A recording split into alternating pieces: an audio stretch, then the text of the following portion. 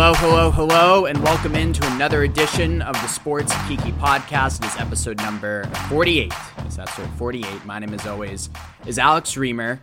Happy Saturday. We made it to the weekend. What a week it's been. What a week it's been. I feel like we could say that at the end of every week over, the last 4 years, just to pick a random time frame, but especially over the last 10 months, living in this pandemic and this quasi-lockdown world. But obviously, this was the toughest of tough weeks, the most surreal of surreal weeks, the insurrection at the Capitol. I have a couple thoughts I want to get off my chest, and then we'll get on with the rest of the show and some better things to talk about.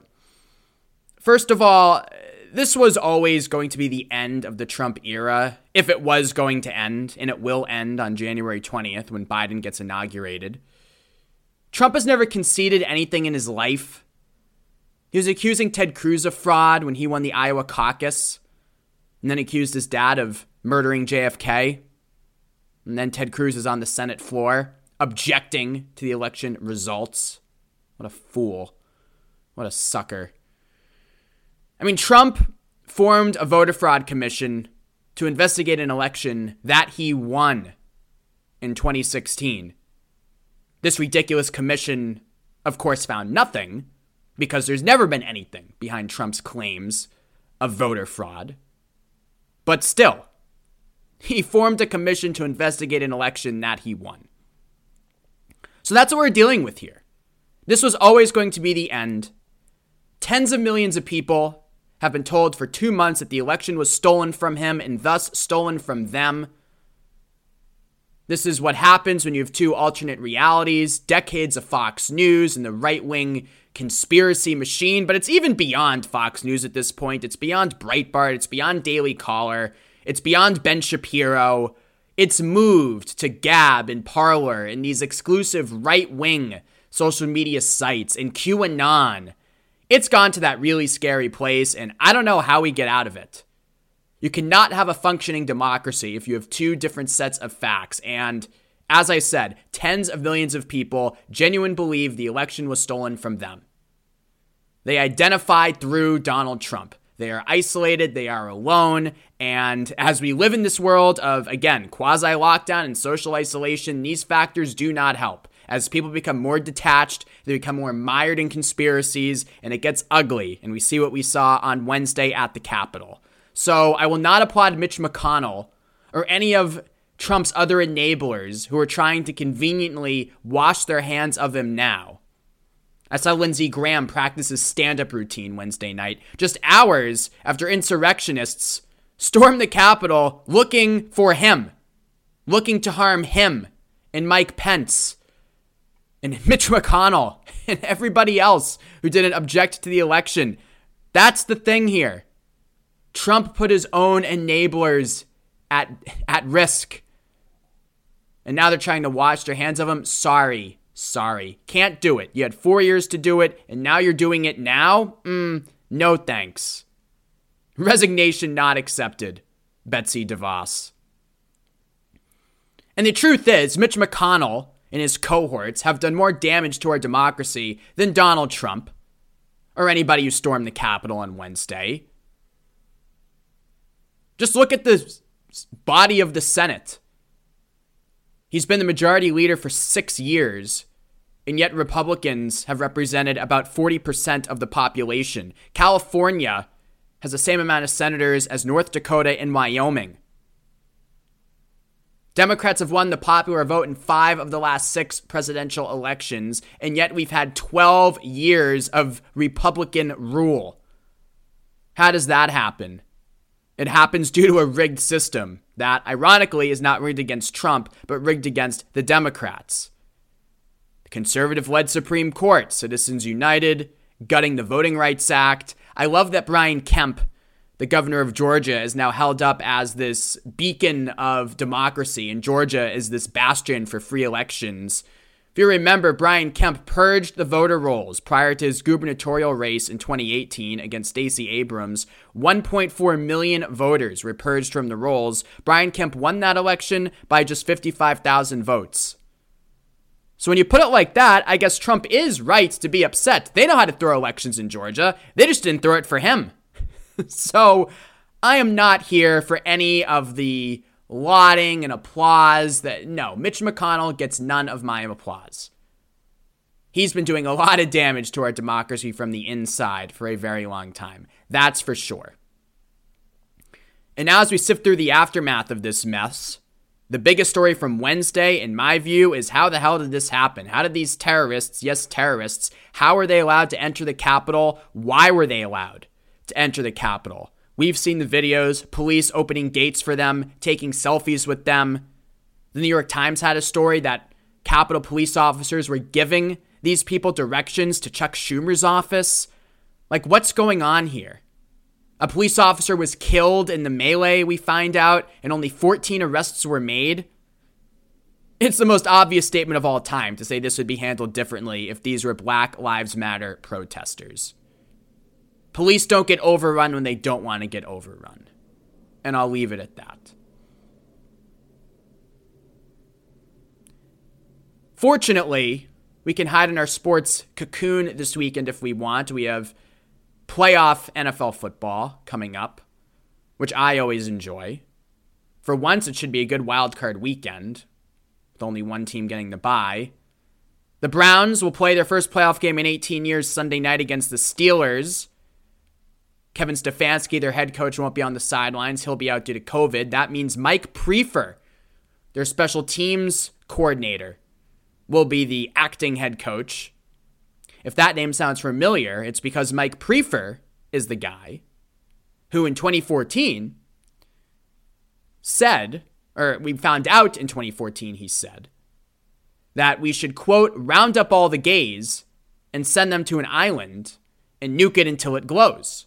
Chris Kluwe, Vikings punter, LGBTQ advocate, was the first one who kind of unearthed that, and there was a long investigation. Priefer at first denied making the comments, and then investigation found out that in fact he had. The Vikings long snapper also corroborated the remark, and now he's going to be coaching the Browns on Sunday. Not something you love to see. We talk a lot about the progress that the NFL and these leagues have made with LGBTQ inclusion. I would like to hear from Mike Priefer before he steps on an NFL sideline Sunday and straps on the headset for a playoff game. I'd like to hear him mention that. Does he still think we should round up the gays, send them to an island, nuke them until it glows? I'd like to hear that. But don't let that take away. Should be a good weekend of football nonetheless. Have a good interview coming up as well. Matt Lynch. You may know the name. He's made quite a stir. He came out in a coming out essay published with us on Outsports this past April. He was an assistant men's basketball coach at UNC Wilmington. That's D1. He came out as gay. He got a lot of attention, TV spots. He was on the Tamron Hall show, interviewed on radio shows, podcasts, and then at the end of 2020, he was named to the Forbes 30 Under 30 list. He joins me on the other side to talk about the whirlwind he's experienced since coming out, the personal growth he's undergone the last several months, and finding his way back to basketball. He's back at UNC Wilmington, but coaching the women. It's a great conversation, and that's coming up on the other side. Matt Lynch, Sports Kiki. Thank you as always for listening. And welcome back to the show, the Sports Kiki podcast. Very excited for the man we have on the phone line right now, as I was saying in the opening. Matt Lynch, he's an Outsports linchpin. Even though he just published his coming out story with us last year, he's made a lot of noise. He's been on Tamron Hall. He's been on the Forbes 30 Under 30. He came out as he was an assistant coach for UNC Wilmington on the men's team. Now this season, he's back at UNC Wilmington, but he's assistant coach this time for the ladies on the women's team. He has a lot of things to share, and I mentioned looking forward to getting him on here. Matt, how are you, my friend? Welcome to the show. I'm doing great. Thank you for having me. How are you? I am doing better after my weekly therapy session. It's highly recommended. Yeah. As we kind of talked a little earlier, I need to get started on some of those myself. So I understand.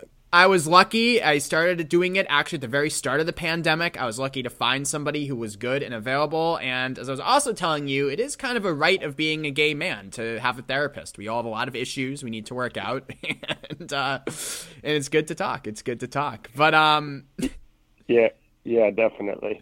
So, I mean, I guess the first thing is, Matt, I mean, it's been about a month or so. Forbes 30 under 30 is the paparazzi outside your door every day. I mean, how is it to be with all of these movers and shakers?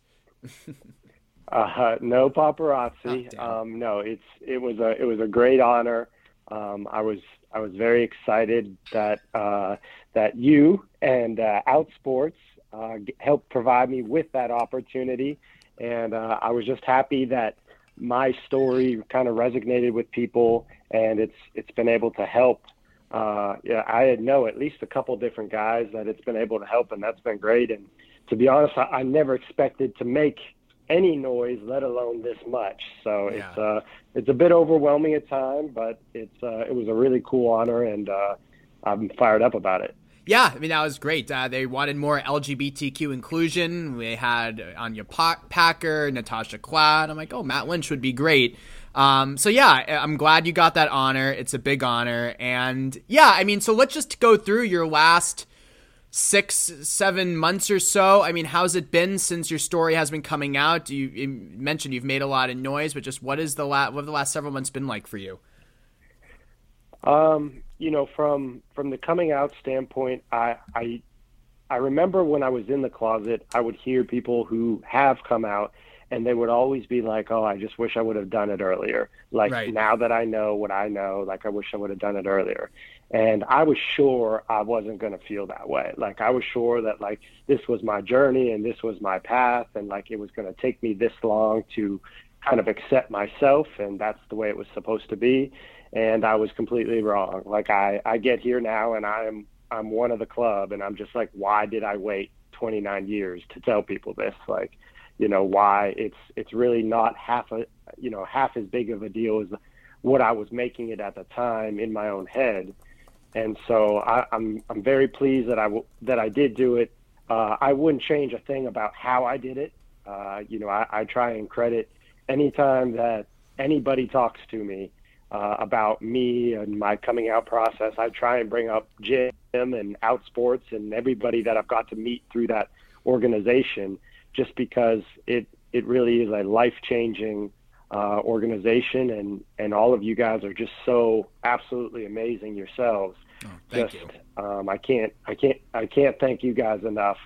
And it's still a little different of a coming out process, I would say, just because I came out during the pandemic, and it's obviously still going on. And so I've still yet to be to like my first gay bar or gay club, or really just a pride or anything like that. Wow. So those will be interesting experiences for sure. Have you tried dating at all? Yeah. Yeah. I mean, I've gone on dates, and I think I'm a unique person in a lot of different ways, where I would definitely describe myself as driven. And there's just I kind of feel mixed about it. Like, part of me feels like I missed out on like getting to like run wild because I'm 29, about to turn 30 in 10 days. And so that those thoughts kind of run through my head, and then the other part is like, I don't know that I would even want to go run wild and be in my the teenage Matt Lynch. It was probably a good thing that he was in the closet and not out and about, if that makes sense. Yeah. Well, I mean, gays expire at 35, so the good news is you have 5 years left. No, it's Okay, perfect. That's really interesting, and it actually is something I didn't consider because I always view coming out as a journey, and you were out for a bit before you were penned your coming out story for us at Outsports. But I mean, I always viewed coming out as a journey. Like, yes, there was me telling my family and friends I'm gay. Then it was me getting into dating. And then, Matt, it was a couple years really before I started going to gay clubs or even really pursuing gay friends. And I got gay friends from playing in gay rec sports leagues around here in Boston. Yeah. That's kind of how I started in the community. But yeah, I guess my point is I hadn't considered that about now you're out to everybody. You have nothing more to hide. You're ready to run rampant on the world, and the world is shut down. So Correct. I don't know, but it's Yeah. but I mean, what kind of growth? But if you're to look back at the Matt Lynch who wrote the coming out story that we published in early April to the Matt Lynch now. What do you think some of the biggest differences are, pandemic aside, after being out for 8-9 months now? Yeah. So all of my friends, my family will say that there's this newfound confidence, that I have this just this light about me, that when I kind of walk into a room and I lift the mood of the entire room. Like, that was a direct quote of what my sister told me just a couple weeks ago. But from a personal standpoint, I just feel happy. You know, it's just different this time around. I'm doing exactly what I was doing last year at this time. You know, I'm working my butt off at coaching and building relationships with young people. And, you know, I absolutely love it, I guess. And I'm still coming home. You know, I'm getting up early and I'm coming home late, and there's not really much of a social life. And so none of that has changed. I guess just the difference is kind of like on the inside, there's just more joy. And I got that probably from my father, and that's kind of how he lived his life. And it's just, I'm just happier, I guess. I'm able to breathe. Exhale is probably the right way to put it. And how many people in your life knew you were gay before you wrote the coming out story for us? My family knew. Outside of them, you know, really close friends knew. I would say probably 5, maybe in between 5 and 10. But, you know, very few people, to be honest. But were you out to your team? No. Okay. No, I was out to one coach on the staff. Right, exactly. Who was one of my best friends. Right. Yeah, but it was when I first came out via the article, like 98% of the people in my life, that was the first time they were hearing it. Yeah. And the reception was all positive. Lots of questions.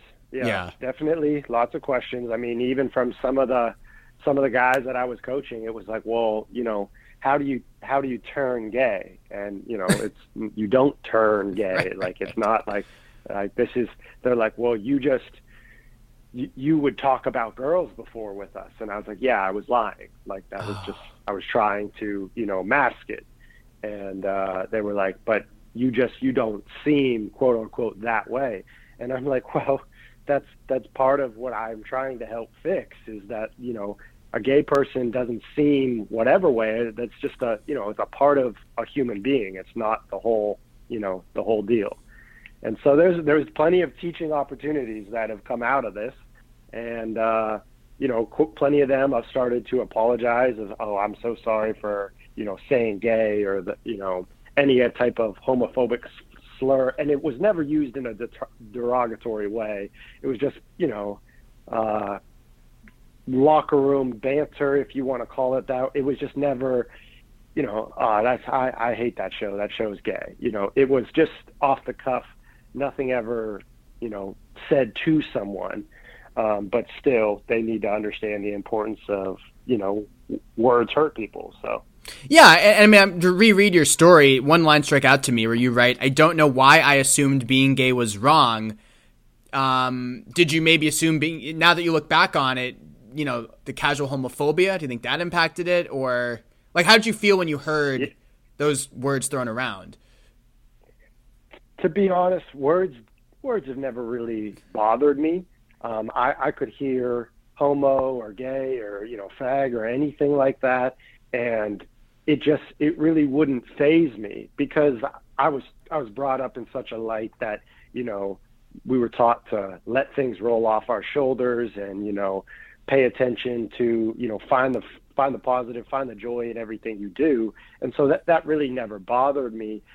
But for whatever reason, I still have this self-internalized homophobia at times of, like, even now, I'll just catch myself, like, overthinking about, you know, my mannerisms or how I'm talking or what I'm talking about. And I don't know where that came from. You know, I've got a loving family. I've got great siblings. You know, my parents are amazing.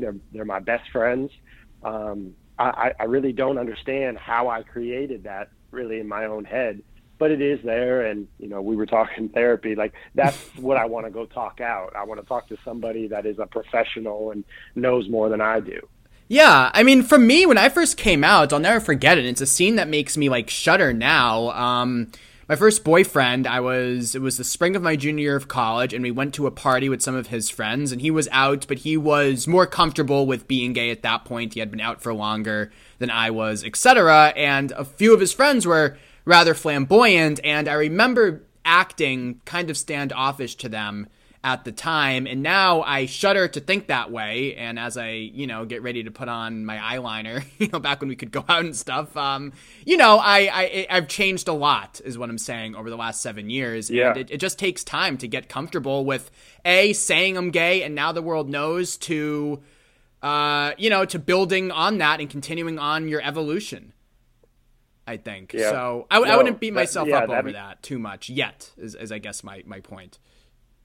Yeah, that all makes perfect sense. And I luckily I have some great friends that are gay, and like there's one guy in particular, I've known him since I was in college. He's become a great buddy and great resource of mine. And like as I said, I've gone on a couple dates. I would call him afterwards, and he's so excited for me, you know, how'd it go, blah blah blah, what'd you this, what that, and like he's taught me so much about, you know, I don't know how to date. Like, I don't know how. I knew how to be in a relationship with a girl and pretend, you know, but now that it's like the real thing, I don't know how to like communicate or like keep it serious or like keep the main thing. And he'll be great. He'll just like call me on my bullshit a little bit. And he'll be like, Matt, like you are setting this poor guy up for like these impossible games and barriers in your head that like he doesn't even know what he's up against. He's like, you know, this is the second date. This is the second week you've been talking. Like, you got to calm down. And like, you know, I don't know what I don't know. And so I'm learning, and it'll be a process. Sounds like you have a good therapist already and your friend. I know. I got to start paying him, Venmoing him. That's So how did you wind up telling your team, the men's team at UNC Wilmington last year? I was able to call or speak to in person a few of them, and the reason I wasn't able to get to the whole team is when we went up to the conference tournament in DC. We played a game. We lost. We got eliminated. And on the bus ride home, we got a phone call that one of the officials that officiated our game had tested positive for coronavirus. So we then had to all quarantine. And the article didn't come out long after that. And so I was only able to, guys went home, or guys were on vacation. It was spring break here. And so I was only to grab a few of them. And so the ones that I was able to tell in person, they reacted well. And then the rest of them kind of found out through the article, and I had to call them. And everybody was receptive. It took some guys longer than others. You know, they all asked questions in their own way. The questions always make me laugh, but that's fine. They don't bother me.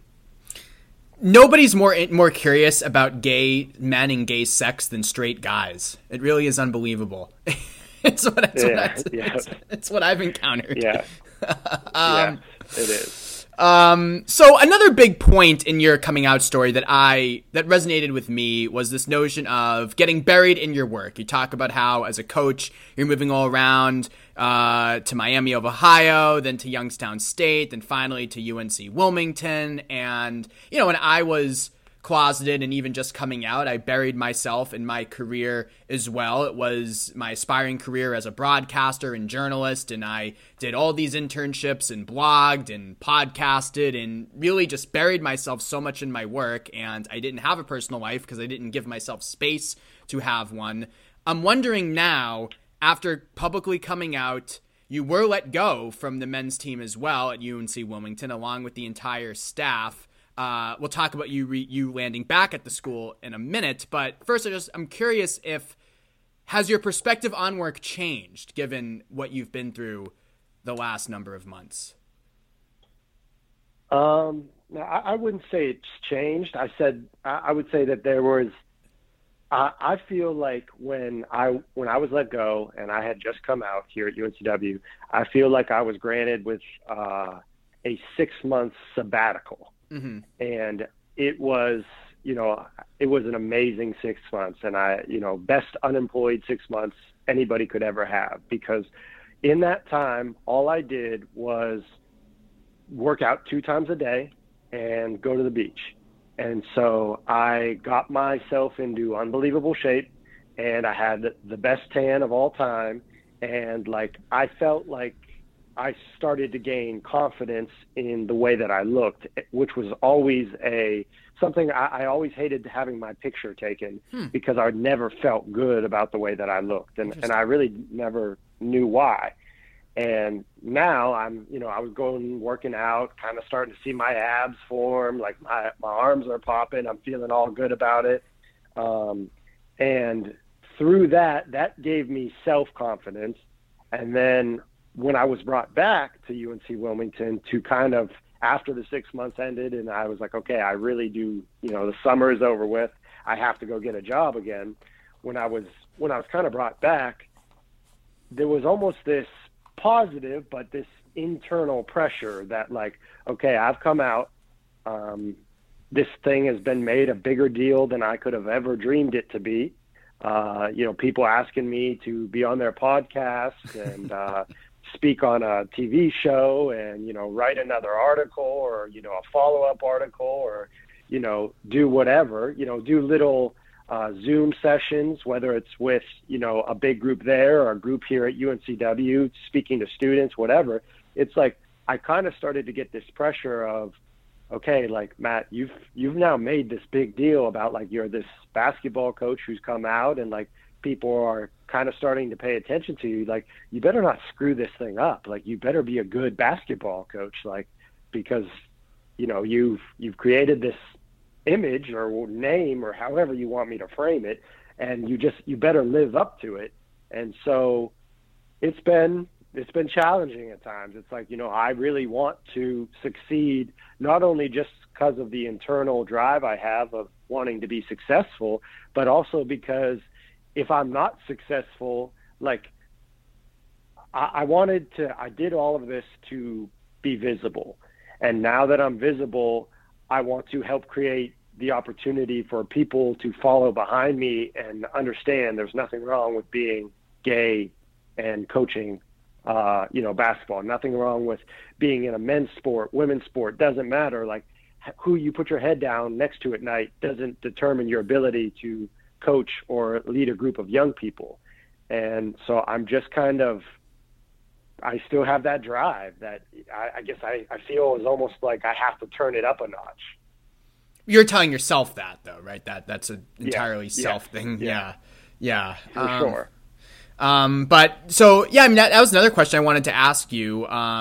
You also said in your piece, it's not about eliminating it's not about coming out of the closet. It's about eliminating the closet. And have you been in contact with other gay coaches in basketball or other sports since the piece ran? Yeah. There was plenty of emails, text messages, of people kind of like telling me their stories, and everywhere from high school coaches to, Division I guys to NBA guys. Nice. And really cool to hear all of their stories. And then even within that, like, some of those guys were in different stages of their journey, of their path, of their coming out process. And so, like, I remember specifically there was one guy that he wanted to see if I could, like, start a group text with all of the basketball coaches that, identified as gay. And I kind of had to try and break it down to him that, like, hey, like, you're not comfortable coming out. Like, these guys aren't going to be comfortable with me sharing their names with you. Like, that's not a feasible idea right now. I understand what he was trying to do, but it's just for everybody's own personal life security. Like, that's not my job to, create those avenues. I just try and be there for everybody personally. Yeah, absolutely. Absolutely. But it must have felt good to hear from so many people, in the basketball world. Definitely. And it makes it was surprising. Like it showed me that, I'm not alone and that there's a lot more people out there like me than I probably ever expected. Do you think what's the difference between you as a coach now opposed to when you were closeted, or is there not a difference, you think? There's a lot more joy. There's definitely just a lot more joy in my everyday, whether we are driving on the bus for 6 hours or practicing or in film, like I just am finding the better parts of positivity and the good part of life to point out. And I just enjoy every single minute more, and which is crazy to think about. I'm still ultra competitive. I still want to win, but I understand even better than I did before the value of people don't care how much you know until they know how much you care, type of thing. And what's it been like coaching this year in the midst of everything going on? It's different. It's very different. No fans. If there's one thing about UNCW and Wilmington, North Carolina, we have an unbelievable community.